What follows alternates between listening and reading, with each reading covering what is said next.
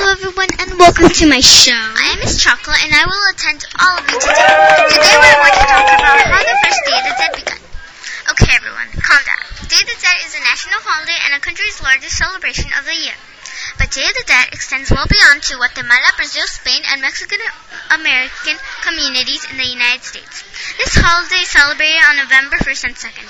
Did you know Day of the Dead or Dia de los Muertos in Mexico used to be about a month celebration? Yes, it fell in the month of Micahuitl, the 9th month of the Aztec solar calendar. Okay, now once a year the Aztecs held a festival celebrating the death of their ancestors while honoring the goddess Mictecacihuatl, queen of the underworld, or Lady of the Dead.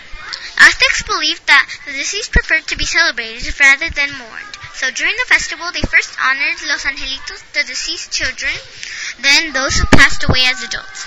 The Mictecacihuatl festival lasted for an entire month, starting around the end of July to mid-August, the 9th month on the Aztec solar calendar, during the time of corn harvests.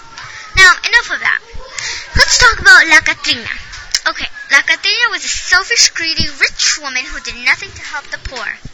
Many now mock her every year by dressing in ornate garb, painting their faces white, and detailing features to look like caricature of a skeleton. I know, La Catrina did not appreciate that she had money. Well, let's talk about a problem.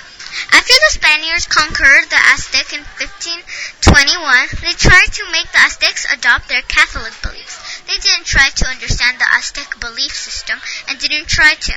As Catholics, they thought the Aztecs were pagan barbarians and tried their best to squash the old Aztecs' rituals and fully convert the indigenous people over to their Catholic beliefs. But they failed. Well, that's it, folks. Thanks for watching my show. See you next time. Goodbye.